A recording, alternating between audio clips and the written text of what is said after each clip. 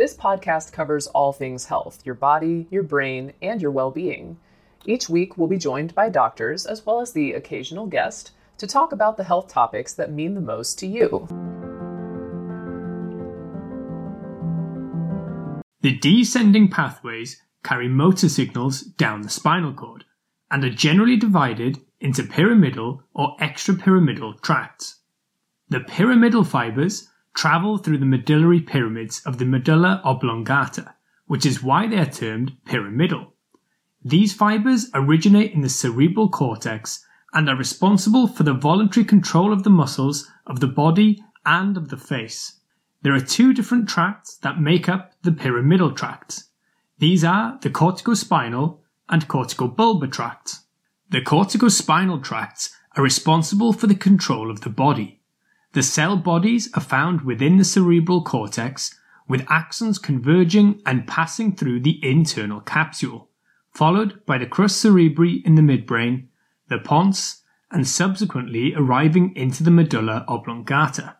At this level, around 75% of the fibers will decussate to the other side of the spinal cord and continue down to synapse with the lower motor neuron in the ventral horns at each level. These fibers are known as the lateral corticospinal tract. The other 25% of the fibers that remain on the ipsilateral side will continue as the anterior corticospinal tract, and they will continue down ipsilaterally until the cervical and higher thoracic levels, where they will decussate and synapse with their motor neurons. As for the corticobulbar tract, this is the tract responsible for the voluntary control of the head, the face, and the neck. Similarly to the corticospinal tract, they originate from the cerebral cortex and pass through the internal capsule. However, rather than descend into the spinal cord, these neurons have their axons synapsing to the lower motor neurons in the brainstem, specifically onto the cranial nerve nuclei. A crucial difference that is present in the corticobulbar tract is that these neurons innervate bilaterally in most instances. Therefore, neurons from one side provide motor function for both sides of the face. Exceptions include cranial nerve 7, involving the motor function of the lower third of the face, which is why in strokes involving this tract, the patient may only end up displaying drooping of the lower 1/3 of the face, rather than.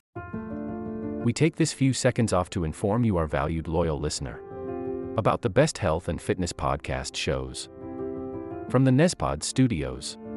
Join us as we give you the best of the best health and wellness updates you can rely on for the treatment of chronic health problems.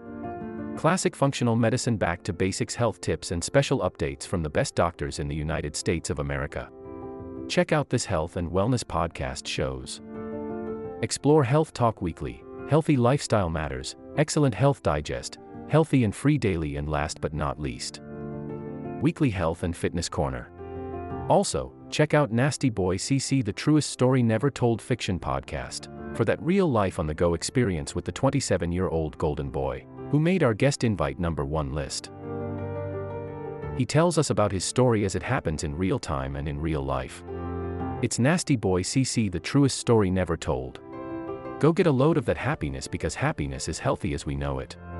Join us every week as we continue to provide you the best of health and fitness wellness updates from around the globe. Enjoy the show.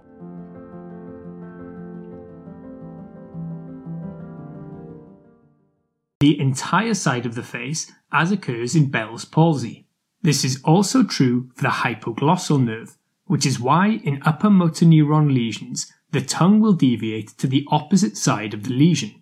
Now let's look at the extrapyramidal tracts.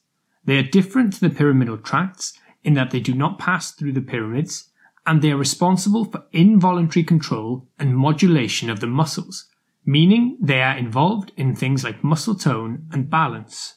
Another difference is that they originate in the brainstem rather than the cerebral cortex. The first is the rubrospinal tract, which originates from the red nucleus in the midbrain. These fibers are thought to be responsible for fine motor control, and as these fibers terminate in the cervical and thoracic sections of the spine, they are thought to primarily affect the upper limbs. These have a contralateral innervation.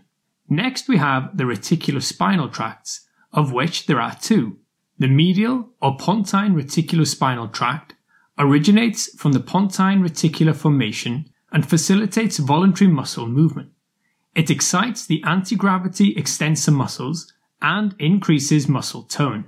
In contrast, the lateral or medullary reticulospinal tract comes from the medullary reticular formation, which is shown here in dark blue, and this inhibits voluntary muscle movement and decreases muscle tone.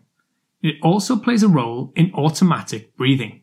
Third, we have the vestibulospinal tract, arising from the vestibular nuclei which receive inputs from the cerebellum. There are medial and lateral vestibulospinal tracts, however, the dominant one is the lateral tract. The function is involved in maintaining balance and posture, and the innervation is ipsilateral. Then we have the tectospinal tract, known also as the colliculospinal tract, which originates from the superior colliculus of the midbrain. This tract is involved in the coordination of head and eye movements, and the superior colliculus receives inputs from the eyes, which explains this function. This tract decussates and therefore provides contralateral innervation. Remember that differently to the ascending pathways, the descending neurons do not have a second neuron within the CNS. They instead have a cell body within either the cerebral cortex or the brainstem, and their axons travel down the entirety of the spinal cord or the brainstem to a single synapse onto the lower motor neuron, which then carries the signal to the muscle itself. Lesions in the pyramidal tracts can result in various deficits in different locations. They can be damaged at any point along the spinal cord and the internal capsule itself. We said that both corticospinal and corticobulbar tracts pass through the internal capsule, meaning an injury here can affect motor function of the body and of the face. It is particularly susceptible to injury during a hemorrhagic event, as this region can become compressed, and it is also a common site for stroke. As the pyramidal tracts primarily decussate, lesions on one side typically lead to deficits on the contralateral side of the body. The typical manifestations of an upper motor neuron lesion include hypertonicity, so an increased muscle tone, hyperreflexia, meaning a larger muscle reflex being seen on stimulation, which is due to a loss of the inhibitory signals coming from the upper motor neurons. Typically, there will also be weakness of the affected region, and clonus can be seen in some instances, which is an involuntary contracture of the muscles. We then have signs such as Babinski's sign, which is considered a positive when a sharp stimulus on the lateral palmar aspect of the foot generates dorsiflexion or an upward movement of the big toe, rather than the normal downward motion. The reason this test is used is because normally stimulation of the S1 dermatome, that is, the lateral plantar aspect of the foot, causes stimulation of the S1 myotome, which contracts the plantar flexors, causing a downward movement. However, if the corticospinal tract has a lesion, then there is a spread of this sensory input from the S1 dermatome to the L4 and L5 horn cells, which then fire and cause contraction of the extensors, which causes an upward movement of the big toe. Hoffman's sign is a similar sign used for the upper limbs, where the fingernail of the middle finger is flicked down, and we're looking for the flexion and adduction of the thumb. Hoffman's, however, is a deep tendon reflex that is normally fully inhibited by the corticospinal tract.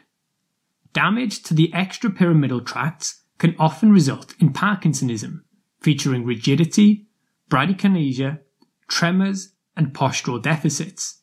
Others include chorea, athetosis, and dystonia.